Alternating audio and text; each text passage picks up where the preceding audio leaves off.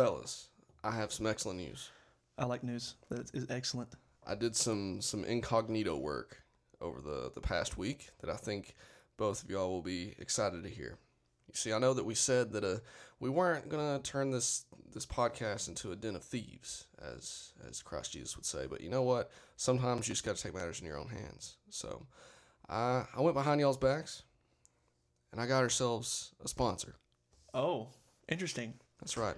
We are the one and only Christian podcast endorsed by Jesus Christ himself. Thank you for listening to Cross Training, where we look at faith and practice through a biblical lens. That's right.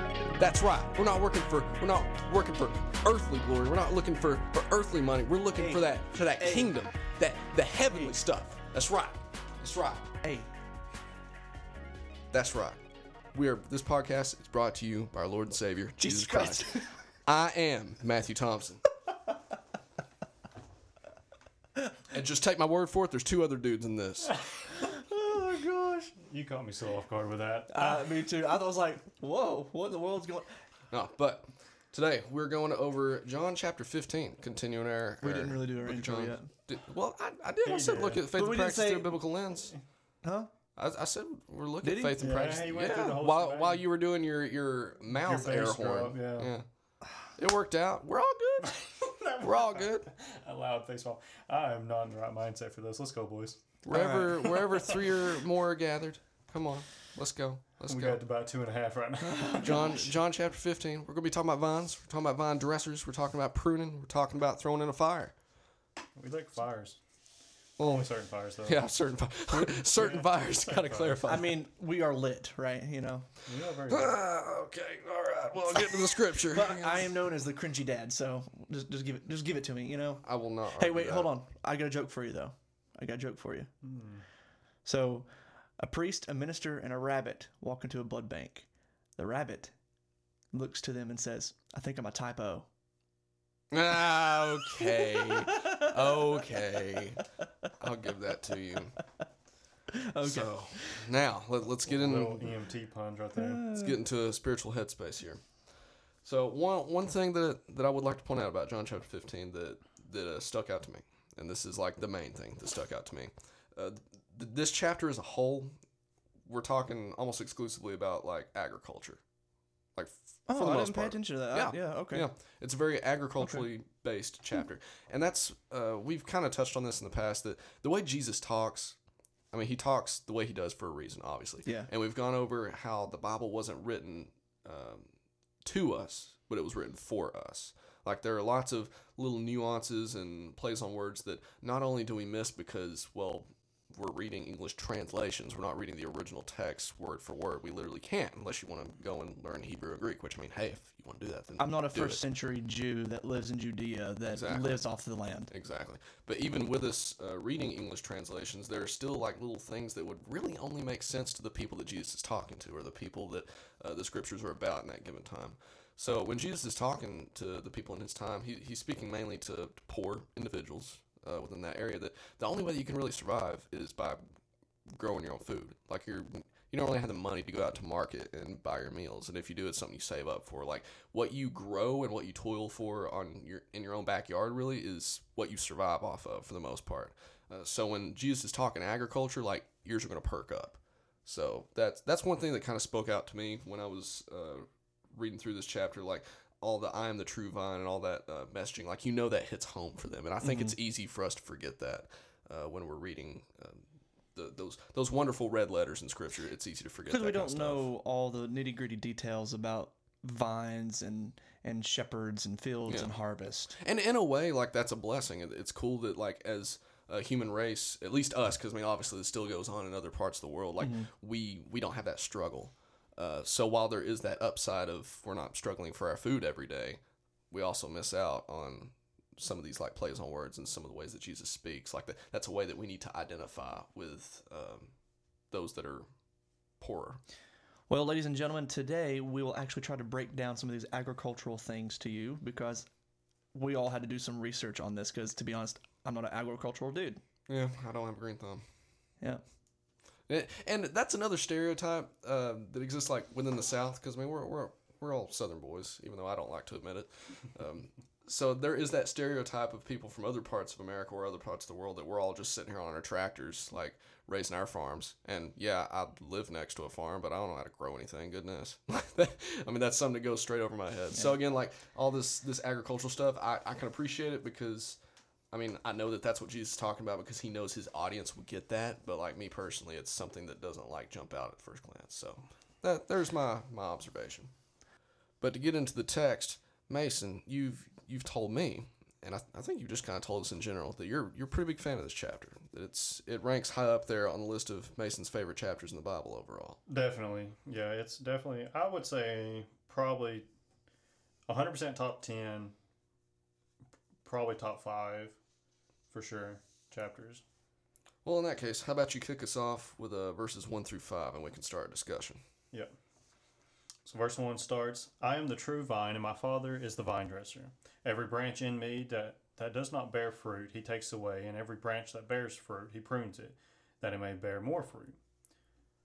You are already clean because of the word which I have spoken to you. Abide in me, and I in you. As the branch cannot bear fruit of itself unless it abides in the vine, neither can you unless you abide in me. I am the vine, you are the branches. He who abides in me, and I in him, bears much fruit. For without me, you can do nothing. Tell me about them vines, Mason.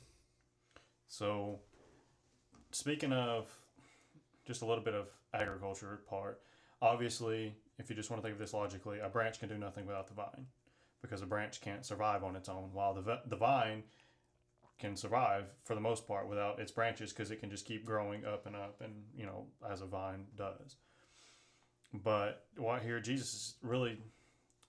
How I always took this from different sermons and different things is Jesus is saying, you're not going to be able to do this on your own. You're going to need somebody to rely on that should give you a source. That's what the vine is for the branch. The vine is a source, a source of water, a source of nutrients. The branch gets everything from the vine. And so Jesus is kind of saying, you need what I can give you to continue on. And to do the things that, I'm asking you to do to bear fruit, as it says in, verses like 2 and 3. So, yeah, I totally agree with you with the vine. That is a sense of a nourishment, like a sustaining, something that is kind of constantly there. And without the vine, guess what? Things die. The branches die, and there's no fruit to partake of that, of that vine. Yeah, because if the branch dies, the vine's going to survive. Yeah. But if the vine dies, the branch dies. Yeah. So with the statement that Jesus makes in verse 1, it says, I am the vine. I am the true vine. And I think that's important to say. He makes another I am statement. I was about to say another I am. Another I am. So throughout Scripture, you see vine it's a familiar imagery given to the people of Israel. And so it's nothing when he's talking to the disciples, it's nothing new that they haven't heard before. And so one of the things I want to point out, there's a little bit of symbolism behind trees, okay? You know how like on the Titanic, there was like a pineapple on the thing. Pineapples are a symbolism of peace, I guess. You didn't know this? I did not. Okay, well, pineapple's a symbol of peace, but yeah, that's not we talking like the actual Titanic or the movie Titanic? Yes. Wait, what? They tried to they accurately portrayed the Titanic. But okay. A pineapple was on like the staircase, where Leonardo DiCaprio. Okay, I know what you're talking about. Okay. Yeah. Well, a pineapple is a symbol of peace in, I guess, the tropical regions. They would bring a pineapple, the Aboriginals or whatever, so it's like a peace offering. But anyways, we're not talking about that. We're not talking about pineapples. We're talking about Israel symbology here. So an olive tree, that would represent a religious privilege. A fig tree represents a national privilege. And the grapevine, which we're going to talk about here, is a spiritual privilege. And it is also recognized as a symbol for, hint, hint, the Messiah. So this Messiah, the vine branch, is portrayed throughout the Old Testament as well. So God has often used this for his people. In Psalm chapter 80, verse 8 and 9, David says, you have brought up a vine out of Egypt. You have cast out the nations and planted it. You have prepared room for it and caused it to take deep root, and it filled the land. And oftentimes, to be honest, when one outweighs the other, but sometimes the vine was geared towards a negative connotation versus a positive. In Jeremiah chapter 2, verse 21, yet I have planted you a noble vine, a seed of highest quality. How then have you turned away from me into a degenerate foreign vine? So the vine is a positive promise for the people of sustaining life, just like you were talking about. That's what the Messiah has promised to do. But just like the people of Israel, we've made comments before, is that they like to turn and do their own things and basically not do as the vine has promised. And guess what? A lot of it comes with negative connotation because they don't want to take care of that. They don't want to follow what the vine is actually providing. Tanner, if you were a fruit, you'd be a fine apple. No, I'd be oh. Anyway, I got the dad Okay. jokes too. Never will be a dad, but I got the dad jokes. One note that you had that I like quite a bit. You had an observation on the phrase "taken away" in verse 2. Yes. The original Greek verb for that being better translated, like if we translate it in modern times, it would be translated to like lift up or trim clean. Yeah. And I'll just read directly from your notes because I thought they were really good here. It says, this idea is seen in ancient practice of vine dressing. When a grapevine is on the ground and not producing well, the vine dresser would lift it up a little higher to receive more sunlight and bear better fruit. Trim clean is not a destroying of the vine, but pruning, meaning to cleanse or to purify, not to destroy. And that spoke out to me because that makes me think like there is an element of mercy in that text. So I'm going to read that verse real quick. So verse 2 is what he's talking about. Every branch in me that does not bear fruit, he takes away. Yeah. And like just reading that at face value and not knowing about like these Greek roots of that, it just seems like when Jesus says just a few more verses down where he talks about like throwing the branch into the fire or whatever, that like there's damnation there. Mm-hmm. But it seems that there is an element of mercy like in this initial verse 2, that like it's not just, oh, you're not creating fruit from me, like okay, we're going to cast you away right now, where there might be some more like opportunity for redemption like in the future. Like there's that mercy aspect there that I'd completely missed out on because I wasn't aware of this Greek root. Well, this also goes back, I think this is also reminiscent to something that I think we've kind of at least witnessed in our short lifespan with being in the South. But I know there's some churches out there that believe in repetitive regeneration. And what this theology, and I want to say, put that in air quotes because I think this is bad theology, is that you have to continually, every time that you sin, ask Jesus to come back into your heart. That regeneration, that sin that is covered, you have to ask him back into your life. So like if I go down in a car and I see that I'm about to die in a car accident and I use the Lord's name in vain, guess what? I'm damned there right then and there. I'm going to go to hell because that a split second I use the Lord's name in vain. So repetitive regeneration is a very cheap grace to me. But to me here in this verse when it says taken away, of more of like the vine dresser is actually trying to help the branch survive. You know, he wants it to survive the best that it can, and the vine and the branches to get the best nutrients that it can, so that it can produce the best fruit. Yeah, because that makes me think like if and I'm gonna be honest, I don't know anything about vines, Well, so neither do I. just like let's say in a hypothetical universe, like I'm trying to raise a little sapling tree, like I plant a little sapling and I want it to grow up into this great big tree, and let's say a branch of it is. Or, well, you know what? I don't even have to go hypothetical. There's actually a tree on my property right now that's got a single dead branch on it.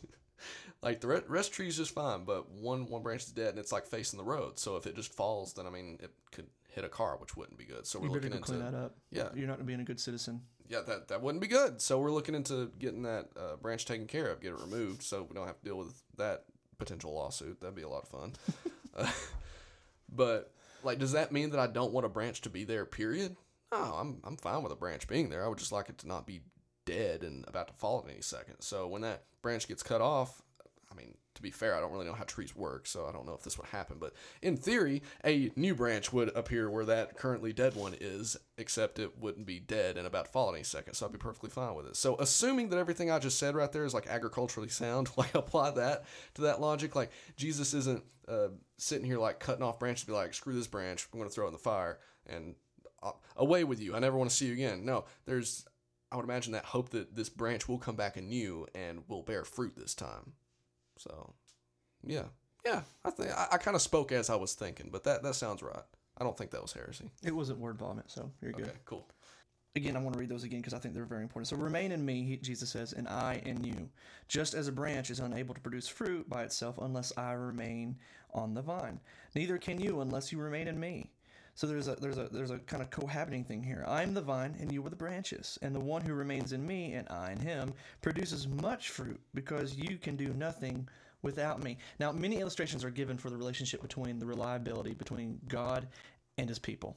A lot. You got the sheep and the shepherd, you got, the vine and the branches. But the vine, I think, is one of those that show that we are dead without Christ. I think that's one that shows, like, even with like the lost lamb, you're lost, but yet, you can come back. But yet, I think a vine is a good way to show it's like, you can be dead without him. But this picture, I think it emphasizes the need for constant connection, or we will wither away and die. I think the vine is a very good illustration that we need to be continually accessing some of the nutrients from the vine, or we will not produce good fruit. Yeah, that scripture does make it very abundantly clear that, like, you can't rely on anything but the vine, that vine being Jesus, to live. Like, that's the power source. There is no alternative. And I mean that, and I'm sure that rang true in the heads of the people that he was speaking to. Like, you need to focus on me. Don't focus on this law worship that the Pharisees are doing. Don't think to yourself that these earthly concepts are what are going to save you. It's only going to be me. It's only Jesus. It's only the vine. I mean that. And like I said, I'm sure that rang true to the people he was talking to, but that rings true today just as well. I mean, you have plenty of people that put all their faith in, like, their country, for instance. Like, nationalism is a pretty big thing these days. I mean, it always has been. Nations all have an element of pride, and to an extent, like, that's fine. I mean, personally, I'm thankful that I live in a country that we're able to do this right now. That's pretty dope. Mm-hmm. There's some areas that's a lot more difficult or straight up illegal. So I'm grateful for that, but I'm not over here worshiping Uncle Sam every other Sunday. Like, it's not how it works. Like, my allegiance is to a kingdom not of this world first, and anything else is second, if it even lands on the list at all. And I mean, you have people that sort of in the same vein will look to world leaders, not just in America, but everywhere. Like, people will look up to their local representative, if we want to go like real small time. But I mean, most people look at their world leaders as like someone that they want to be like, or look up to a celebrity, look up to someone that they hear in their favorite podcast or in their favorite TV show or movie. Like, one person that comes to mind is The Rock. Like, when I was a kid, like, I looked up to him so much. He was a professional wrestler, and now he's like king of the entertainment world. And like, I looked at him, I was like, man, I want to be just like him, be all jacked up and be able to talk trash like him. Like, I looked up to him so much, and that's not someone you want to really grow up to be like. But even now, with him being like a nice dude, why idolize that when you can idolize the real vine, Jesus? Like, don't focus on these earthly things. That's a problem that still exists in this modern day as well as it did back then. Because if that branch, the branch of the people, take a source from worldly things or anything else that's not of the true vine, they may get some nutrients from time to time, but yet it'll end up being unfruitful or withering up and not being useful for the kingdom of God. So Jesus is just emphasizing, it's like, I'm vital to survival, boys. Got to make it clear that new law is super important, because it is easy to forget, and I know we bring it up quite a bit on this podcast. It is something that the church as a whole, I feel, forgets just kind of en masse. We forget that Jesus was indeed a heretic at his time. Like, he didn't get crucified for no reason. In their standards, in the Pharisees' 100%. standards. Like, Let's point that out. Well, obviously. The Pharisees were able to, like, get people on their side because they were right from their point of view. Like, they're sitting here taking this old law and throwing it at Jesus, and I mean, obviously Jesus is able to just swat it aside because he's the new law. Like, get out of my way, son. Like, it's time to spruce this place up a bit. But from the Pharisees' like greedy point of view, they do have the law to fall on. Like, they did have some legitimacy in their own eyes, and people that didn't know any better would be able to look at these Pharisees and be like, oh yeah, those words that they're talking about, they are in that book. So these guys are right, correct? Jesus was a radical dude. He stepped on a lot of toes for a lot of good reasons. Like, he had a lot of seemingly new ideas, and it's easy to forget that. So his this emphasis that people needed to rely on Jesus, like, the value from that is that you need to stop relying on these people that have these words that they claim have power. Yeah. The words themselves don't have power, but I am the word. I have power. And that word that he gives, it gives evidence. There's evidence behind the truth of the good vine. Yeah. And I mean, it could be as simple as just viewing the miracles that Jesus did. I mean, I think he said in the last chapter, like, if you believe because of the miracles, then okay. But it would also be really cool if you would just believe. What about today, though? We can't witness those miracles of Jesus. I mean, we're not going to get on the topic of continuationism or cessationism, but what about today? How can we witness the fruits of Jesus today by the branches? Well, now we have the Holy Spirit. Okay. I mean, we do have, in our own special way, an advantage that people in Bible times didn't have. Mm-hmm. Because, I mean, you look at the things that Jesus' disciples did with the Holy Spirit. Now, are those things going to be one-to-one what we did? I mean, read the book of Acts if you want to get some insight on what I'm referring to here. Not necessarily. I don't think that, well, I guess that's a dangerous phrase to use. I feel like one could say that we're not necessarily going to suddenly be able to speak in every language in the world. But you could also argue that nowadays, in the age of information, We have Rosetta Stone. Yeah, I was about to say, like, it's easier than ever to learn a few other languages. I'm more referring to a more simplistic thing of what Paul says in Galatians 5. Is that the reason that I think people can see that we are in the vine, that we are accessing towards the true nutrients of Jesus himself, is by the good fruits of the Spirit. Does anyone have the song going through their head right now? I have the song going in my head, but I'm not going to sing it. I'm going to sing it. Oh, the fruits of the Spirit's not a coconut. Anyways, so in Galatians 5, it makes mention that the fruits of the Spirit are love, joy, peace, patience, kindness, goodness, faithfulness, gentleness, and self-control. These are the fruits of the Spirit. And these fruits are evidence. When people see this gives evidence towards Jesus himself of the true vine, that he is who he says he is.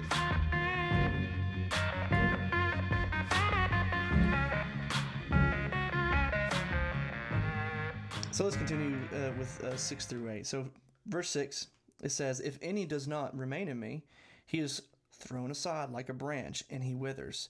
They gather them, throw them into the fire, and they are burned. If you remain in me, and my words remain in you, ask whatever you want, and it will be done for you. My Father is glorified by this, that you produce much fruit and prove to be my disciples." So, here Jesus is talking about, if you remain with me, like we talked about before, life will remain with you.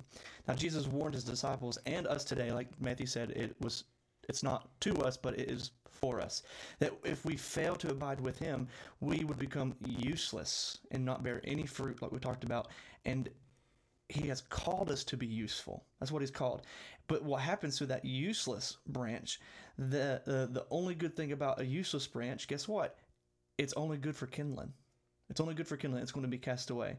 Now, we can get on different topics here, but this could either be on the topic of like a lukewarm Christian in Revelation, where it talks about, either you're a hot Christian or you're just a cold non-believer. If you're a lukewarm Christian, not producing much fruit. If you're raisins on that branch, sorry, to me that sounds like a lukewarm Christian type of production there.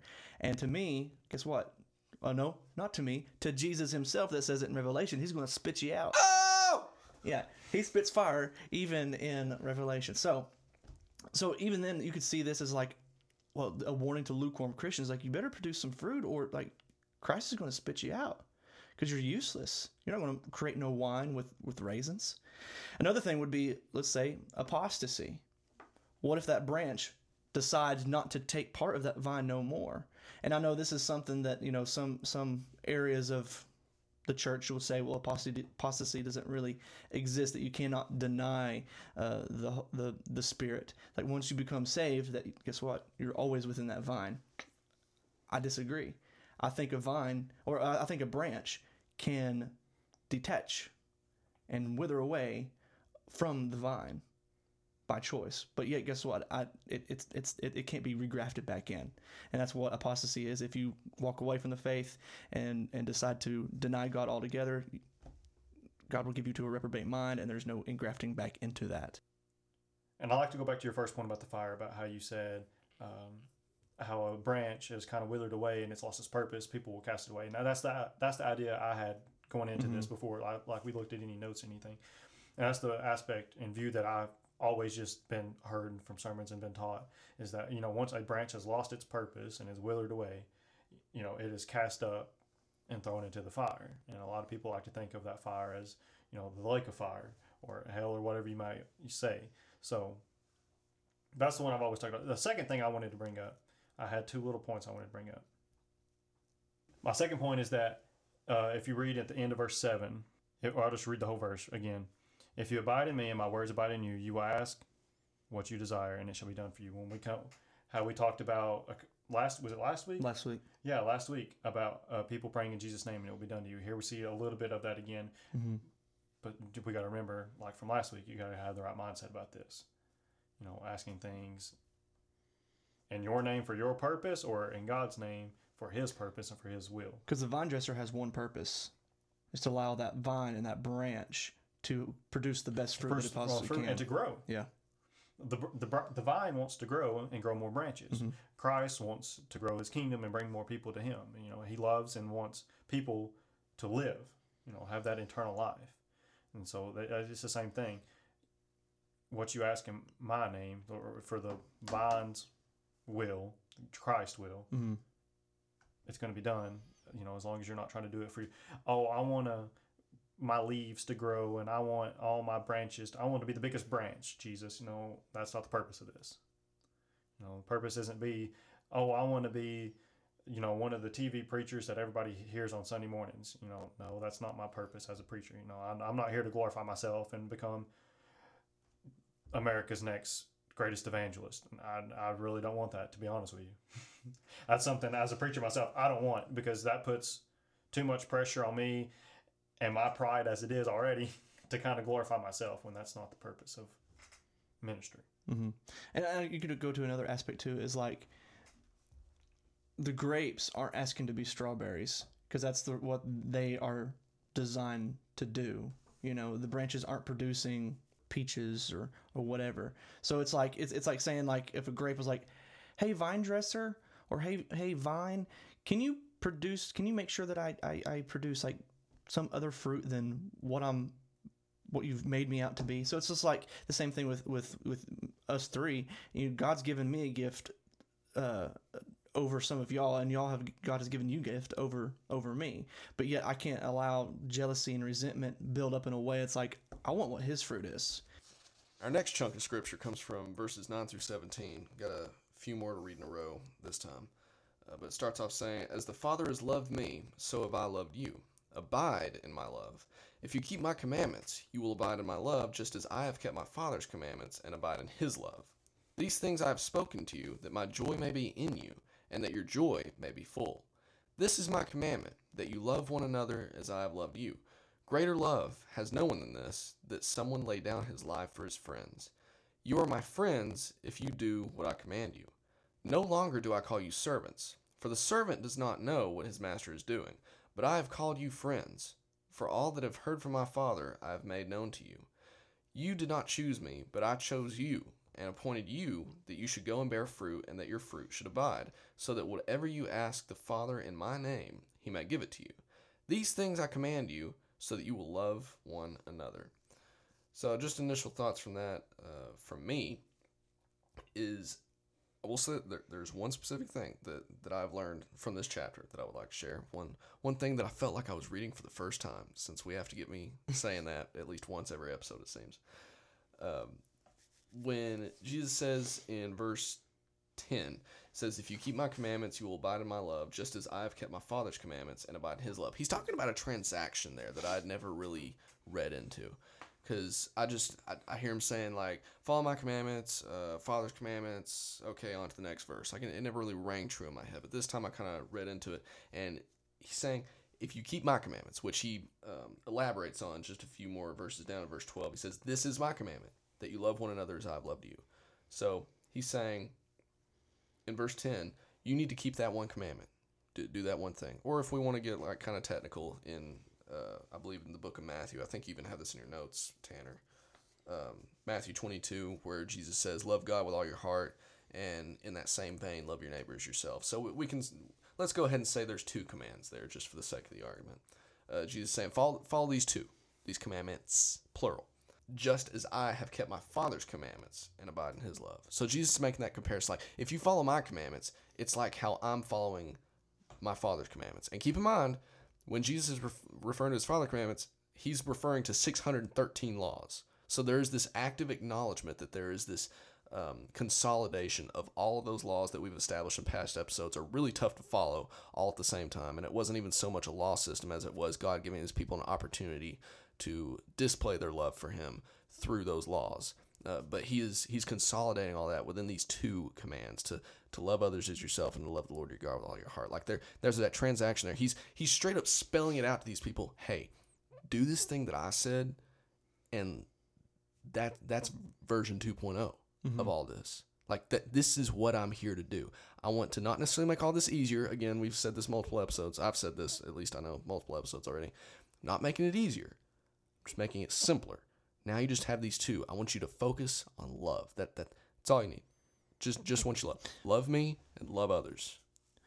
So when Jesus is saying this, it sounds more like a command, is it not? Oh yeah, 100%. I mean, again, it's not something that's easy. He's not just like, okay, everybody, just love. I'm gonna skip along the sidewalk and be that pansy Jesus that you see in some pictures. I mean, let's not water this down. Like a lot of people do see Jesus as being like a weakling. Like, oh, he's this peace, love, like has a wreath of flowers around his forehead. Oh goodness, no. Jesus is God, and to say Jesus is weak is to say that God is weak, and I don't think anyone in their right mind is going to say that. Jesus is giving a commandment that it's got teeth on it, because I mean there are consequences to not following his commands. Simple as that. So I want to dispel that as soon as I can. So what's the link between true love and obedience? Because I think within our worldly standard, we could say that obedience is kind of something that has an oppressor and oppressed connotation behind it. So what can be a link between obedience to true love? Well, I think that obedience will come naturally if love is involved, but it won't be seen as obedience. It's seen as something that you just desire to do. Like, for instance, if I'm sitting on the couch watching some TV and Demi, my wife, walks into the room and says, "Hey, Matthew, will you do the dishes?" Like, I'm not going to, like, go, "Oh, can you give me, like, 30 minutes?" No, I'm going to get up and be like, "All right, okay, let's wash some dishes." Because, for one, I'm going to benefit from wash dishes, too. So, I mean, it's not like she's just slaving me around, because it's almost like Jesus isn't going and just slaving us around. There's a mutual interest, even if we're not aware of it. Like, maybe I didn't know that there was a certain pot or pan in that sink that Demi's going to use to make a delicious meal that I will be very thankful for eating. But she's not saying that she wants me to wash the dishes so she can do that. She's like, "Hey, we wash dishes," because she has that trust that due to my love for her, I'm just going to be like, "All right, yeah, okay, let's wash some dishes." Heck, I'm kind of mad that you had to tell me, because I meant to wash dishes before you asked me. That's the kind of love that Jesus wants. Jesus wants to be able to say, "Hey, I want you to go over to this land over here and preach my name." And he wants your response to be either a very excited yes or a dadgummit, Jesus, I wish you would have waited another day to say that, because I was going to do that anyway.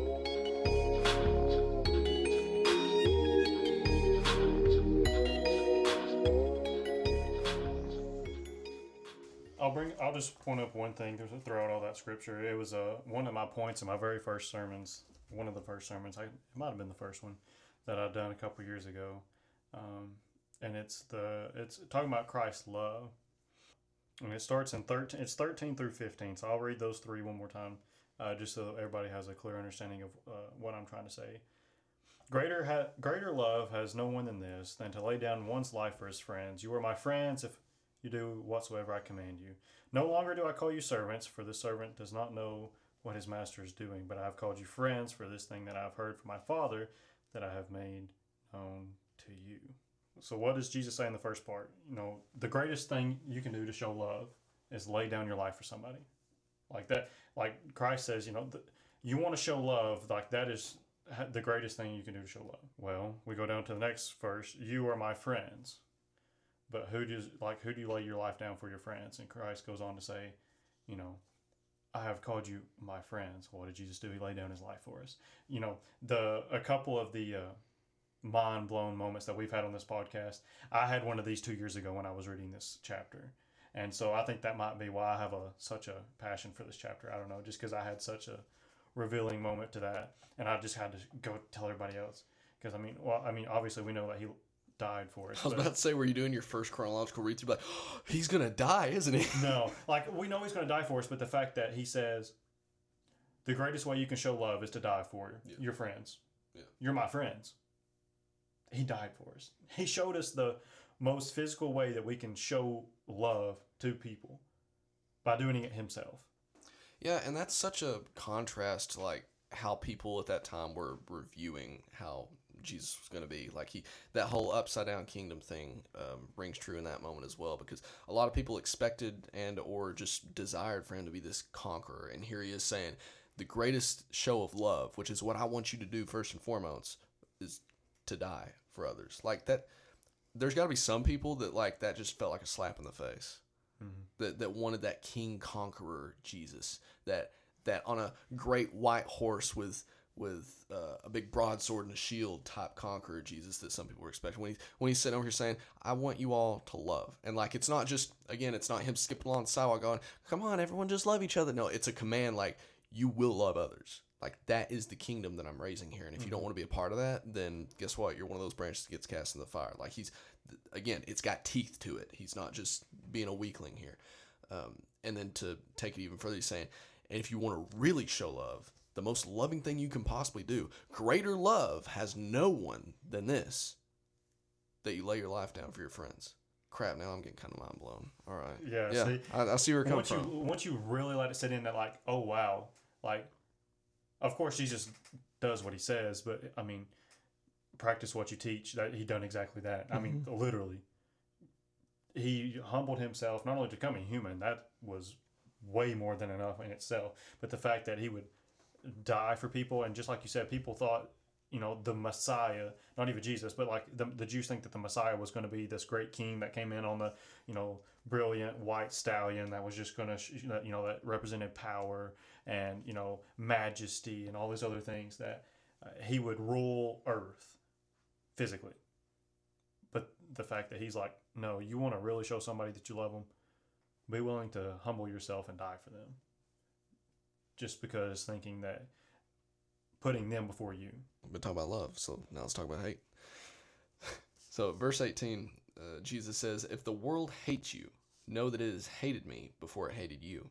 If you were of the world would love you as its own. But because you are not of the world, but I chose you out of the world, therefore the world hates you. Remember the word that I said to you, a servant is not greater than his master. If they persecuted me, they will also persecute you. If they kept my word, they will also keep yours. But all these things they will do to you on the account of my name, because they do not know him who sent me. If I had not come and spoken to them, they would not have been guilty of sin. But now they have no excuse for their sin. Whoever hates me hates my Father also. If I had not done among them the works that no one else did, they would not be guilty of sin. But now they have seen and hated both me and my Father. But the word that is written in their law must be fulfilled. They hated me without a cause. So first off, what's the value in honing in on that word, hate, right after he got done talking about how we're supposed to love? Where's the value in that contrast? I mean, I know that the question practically answers itself, but I mean, that's just something that I'd like to hone in on, because that obvious contrast is there. To me, this is kind of relevant just because, like, he's, first off, you're right.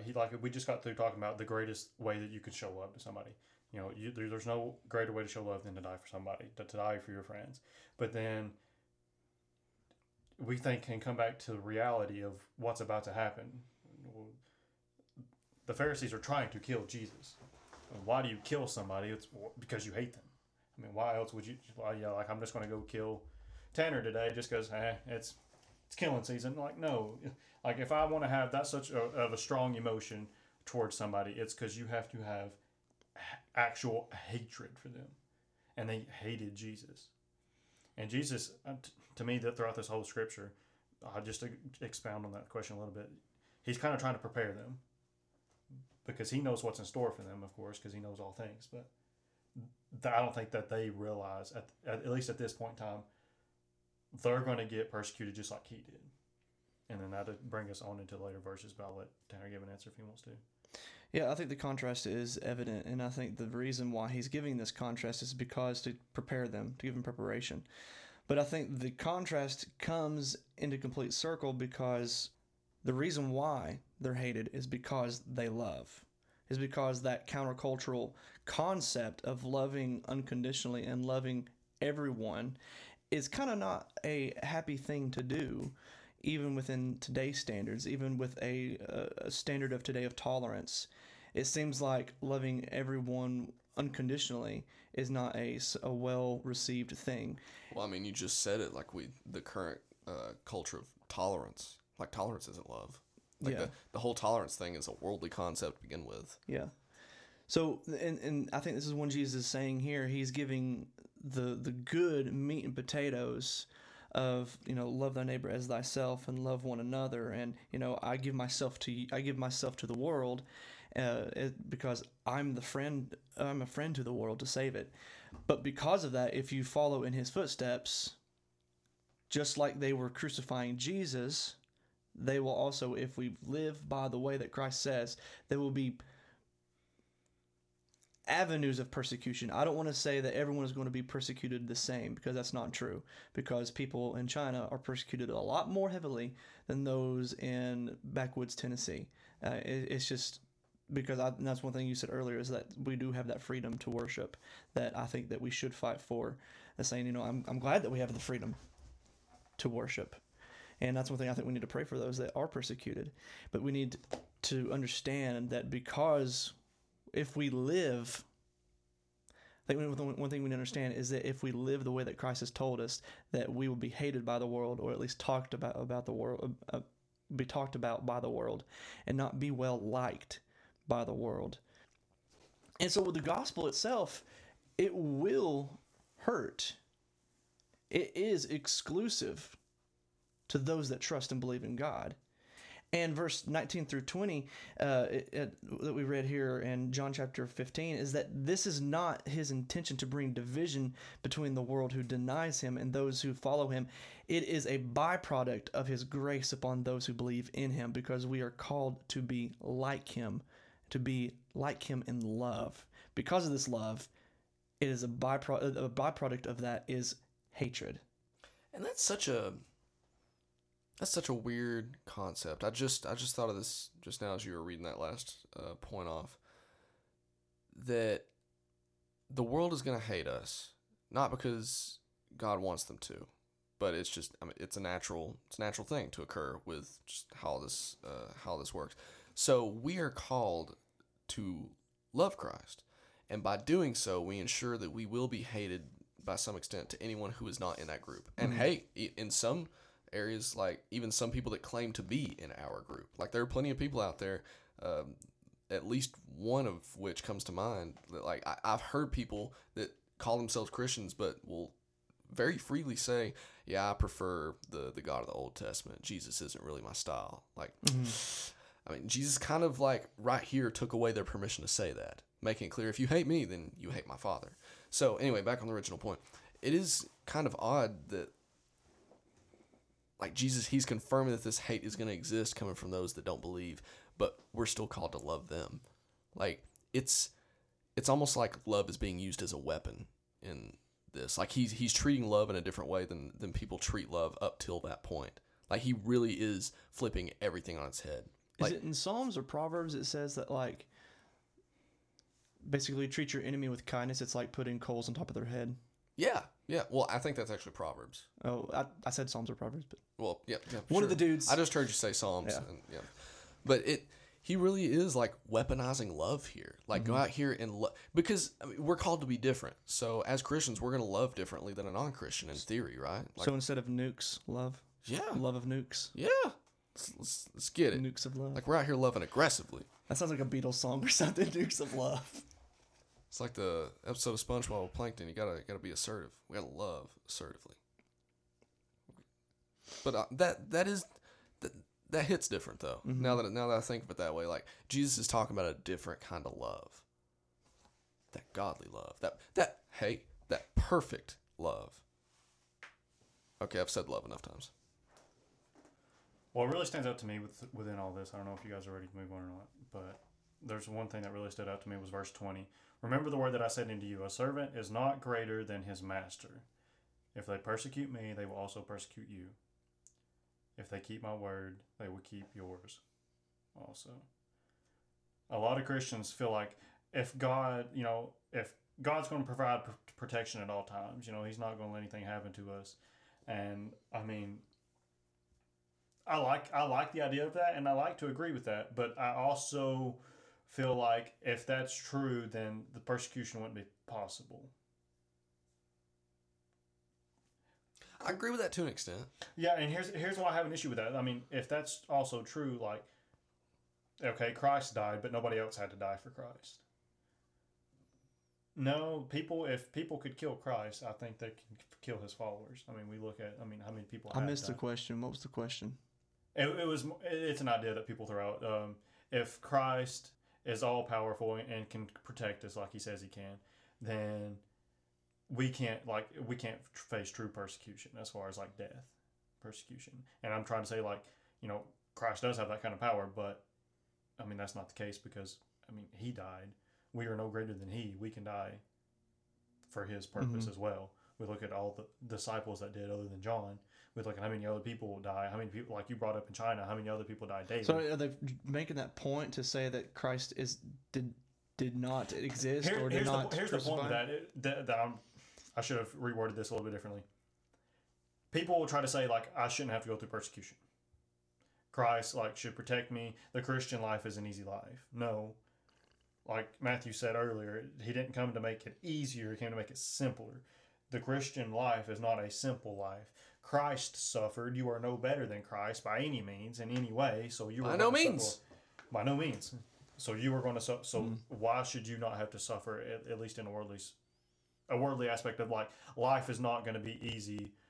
As I like to say, it's not going to be sunshine, rainbows, and glitter puke. Yeah. Life is not just all up. It's not easy. It's not supposed to be easy.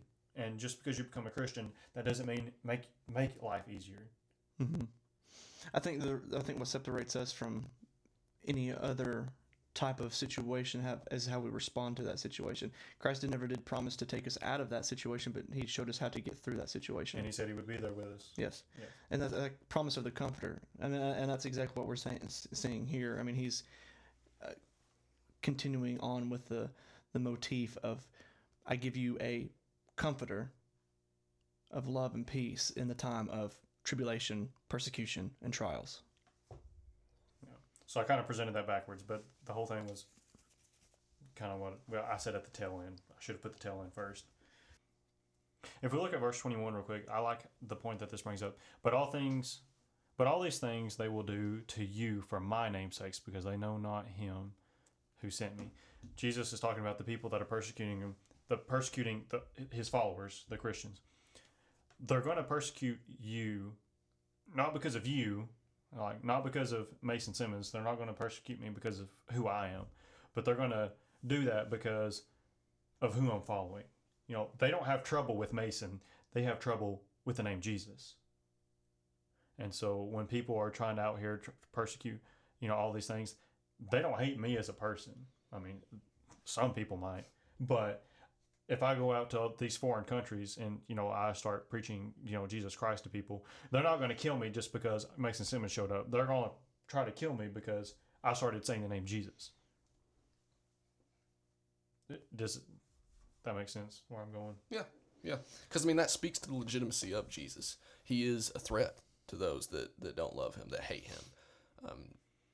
Because this kind of gets into some theological stuff, but I feel like everyone, how to approach this? It reminds me of the C.S. Lewis quote that I always butcher every time, so I'm not going to try to quote it, but paraphrase. Like, how do you know that a line is crooked unless you know what a straight line looks like? Like, everyone has, like, that built-in kind of moral compass of sorts that comes from being created in God's image. So everyone, and I know that some people would want to argue about this, but I'm going to say it. I say the spicy stuff. Let's do it. Everyone has in the back of their mind, God's real. There, I said it. Can't take it back now. So, having to accept that God is real, but not subscribing to the religion, not actively like following his word, that's gonna bring out like a reaction. Like, why would you get so upset at people believing that you need to love your neighbor unless you're running from it? You know what I mean? Like, they're not getting mad at you, Mason, because you're out here loving your neighbor. You're out here wanting the world to be better because you believe that God desires us to be good stewards of this planet and wants us to do good works, wants us to bear good fruit. Why would someone be mad at you for that? Well, let's look at it in a court system analogy. Let's say that that person is a non-believer, and all the evidence of God is laid out before them, and if they're guilty, I'd be kind of pissed off, and I would try to refute that evidence, saying, "Well, that's not real. That doesn't exist." But yet, deep down in heart, that evidence is weighed stacked up against them pretty heavily, and so I think that you see this in a lot of. I don't even want to say internet atheists, because a lot of the, I don't want to say good atheists, but the atheists that are kind of actually the dedicated, not the caged atheists. When I say caged atheists, I think the ones that are like rattling the cage, like, "Ah, I'm coming at you, Christians." The atheists that have civil conversations, they actually, it was like, I can see that they can actually come to Christians or believers that believe in the theism aspects. Like, I can see where you're coming from. I just don't agree with it. But yet there are some that attack Christians, the caged atheist, that attack Christians because it's like, I hate your evidence and you're stupid for believing it. So there's definitely two types of weighing the evidence against them, and the reason why is because the reason why we're attacked is because we bear the name of Jesus. We're the ones that kind of say this evidence is true towards them or anyone else or towards the world, and if that's the case, then case closed.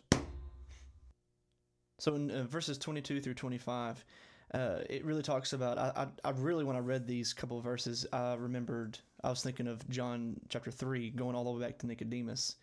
But 22 through 24, Jesus, he explains to the disciples kind of exactly what he told to Nicodemus in chapter 3 of John. I'll read those two verses real quick. So 22, it says, "If I had not come and spoken to them, they would not be guilty of sin. Now they have no excuse for their sin. The one who hates me also hates my Father. If I had not done the works among them that no one else has done, they would not have sin. Now they have seen and hated both me and my Father." And in John chapter 3, 17 and 18, for God did not send his Son into the world to condemn the world, but to save the world through him. Whoever believes in him is not condemned, but whoever doesn't believe stands condemned already, because they have not believed in the name of God's one and only Son. So we got to understand that Jesus didn't come to condemn us, okay? If Jesus is the ultimate good, which we understand that Jesus is ultimately good because he is God himself, anything apart from him is not good. And anything that is not good is condemned already. And so it really, you kind of see, if you read John chapter 3, you've kind of already read this last part of the chapter of like, guess what? Jesus has come to save, and a byproduct of that, like we made mention of love and hate, a byproduct of something that's good and something that is saving is condemned. Jesus didn't come to condemn, but he came to save.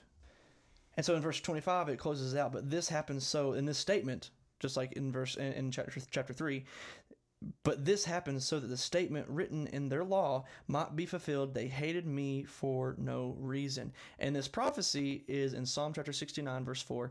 "Those who hate me without reason outnumber the hairs of my head. Many are my enemies without cause. Those who seek to destroy me, I am forced to restore what I did not steal." So Jesus is, again, fulfilling a prophecy that those that he came to save, there will be those that will come to destroy him because of his love. So capping things off at the end of the chapter, verses 26 through 27 says, "But when the Helper comes, whom I will send to you from the Father, the Spirit of truth, who proceeds from the Father, he will bear witness about me. And you also will bear witness, because you have been with me from the beginning." So the end of that chapter, it's talking about the Holy Spirit, of course. And just a quick observation here. As far as I know, Jesus is never like super clear on like who the Helper is he? Because obviously the people he's speaking to know who God is. Well, some of the people at least. I mean, he's witnessing to plenty of non-believers, I'd imagine. But there is an understanding of who the God of Israel is. And then, of course, Jesus is making the case for himself. So, I mean, obviously, he's making it as abundantly clear as humanly possible, especially in this text that we're reading, like who Jesus is, like what's the function of the Son. But then we have the Helper. Like Jesus just kind of mentions the Helper, the Holy Spirit in passing. I mean, obviously there needs to be some heads up of what the Holy Spirit is to like understand its legitimacy. Because I mean, if the Holy Spirit just comes out of freaking nowhere and like Jesus gave absolutely no reason for people to believe that like that was going to be a thing, then that'd be kind of awkward, obviously. So there's got to be some mention. But why do you think Jesus doesn't really like hone in on the Holy Spirit? This is just a genuine curiosity for me. I don't have an answer. I think Jesus only gives the knowledge that they need to know. He's given the title and the responsibilities of what the Holy Spirit, not explaining how the Holy Spirit came to be or got that job position, basically. He basically said he's a comforter, he's a peace, he comes to give you peace, he's a helper, and basically that's all he really, you don't need to know really anything else. Yeah. Well, here's another thing too, though. They were having a hard enough time Understanding Jesus. Yeah. Much less if Jesus starts throwing out, oh, there's also the Holy Spirit that's going to come down when I leave. Yeah, he promises to send a comforter, and he also another duty to that title of the Holy Spirit is that he'll help you understand these things that I have taught you. Oh, true. That's fair. Yeah. And also, come to think of it, I didn't think about this until after I'd asked the question. The Holy Spirit kind of answers all those questions by just existing, really. Because, I mean, you have the Holy Spirit descending upon his disciples, like, early on in Acts, and, like, they're over here with, like, stinking superpowers. Like, that kind of speaks for itself. I mean, it's like when Jesus performed miracles. Like, when people look at him, like, they have to at least admit, like, this guy's onto something. I mean, I don't know about the Son of God, but, I mean, he's clearly at least a prophet. Like, there's legitimacy there just by, like, the proof of seeing. Like, seeing is believing. So, yeah, I guess the Holy Spirit does kind of, like, legitimize itself just by existing, really. I mean, you can't really deny the Holy Spirit when you have it and you're over here doing stuff that you knew daggum well you couldn't do before. So, yeah, I guess, yeah, Holy Spirit speaks for itself, I suppose. That question just kind of came to mind. The Holy Spirit, to be honest, is the most elusive out of the Trinity. Yeah. Well, you know what? Actually, I feel like I could contend that just a tad, because I don't know, the divine son concept is something I've been like wrapping my head around for the past 2 or 3 years. The idea that like Jesus wasn't just Jesus, like the Holy Spirit, the divine son existed before Jesus hit the earth. Like that whole concept, like that's still something that like I tussle with in my mind every once in a while. Just even though I mean Jesus was there at the creation, exactly. Which I mean he makes clear within the New Testament. So I mean there's not like there's any denying that, but that just messes with me sometimes. Yeah. It's for some reason it's easier in my brain to accept that the Holy Spirit and the Father were doing their thing in creation than it is for me to like easily just sit here and think like, oh, the divine Son was also there. I mean, obviously he was. Like I do believe it, but in terms of like sitting here and thinking about it, like the divine Son hurts my brain more than the Holy Spirit does. If that makes any sense, Mason, you're looking at me real. I mean, it makes sense, but it sets easier with me than. Really? Holy Spirit, and I mean that doesn't. It just makes my brain melt. Easy with me, but I think in the physical sense that's a little bit difficult because like I accept and believe it. Yeah, but it's weird to think about. I get that. Did you read 26 and 27? Yeah. Oh, okay. That's why we're talking about this, Tanner. I know. I just I couldn't remember. Well, that covers it for John chapter 15. Next week we're going to be talking a little bit more about the Holy Spirit, so we can confuse each other just a little bit more. But as always, you can find our social media links. They're all in the show notes. Just tap it. It'll take you there. It's like magic. And you can see our email there as well. So you can let us know what you think about the Holy Spirit and why we're wrong on everything. But that'll be next week. So until then, Tanner, give us those magic words.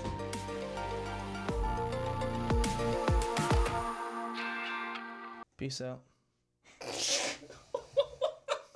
That was so pathetic. Once more with feeling. Peace out.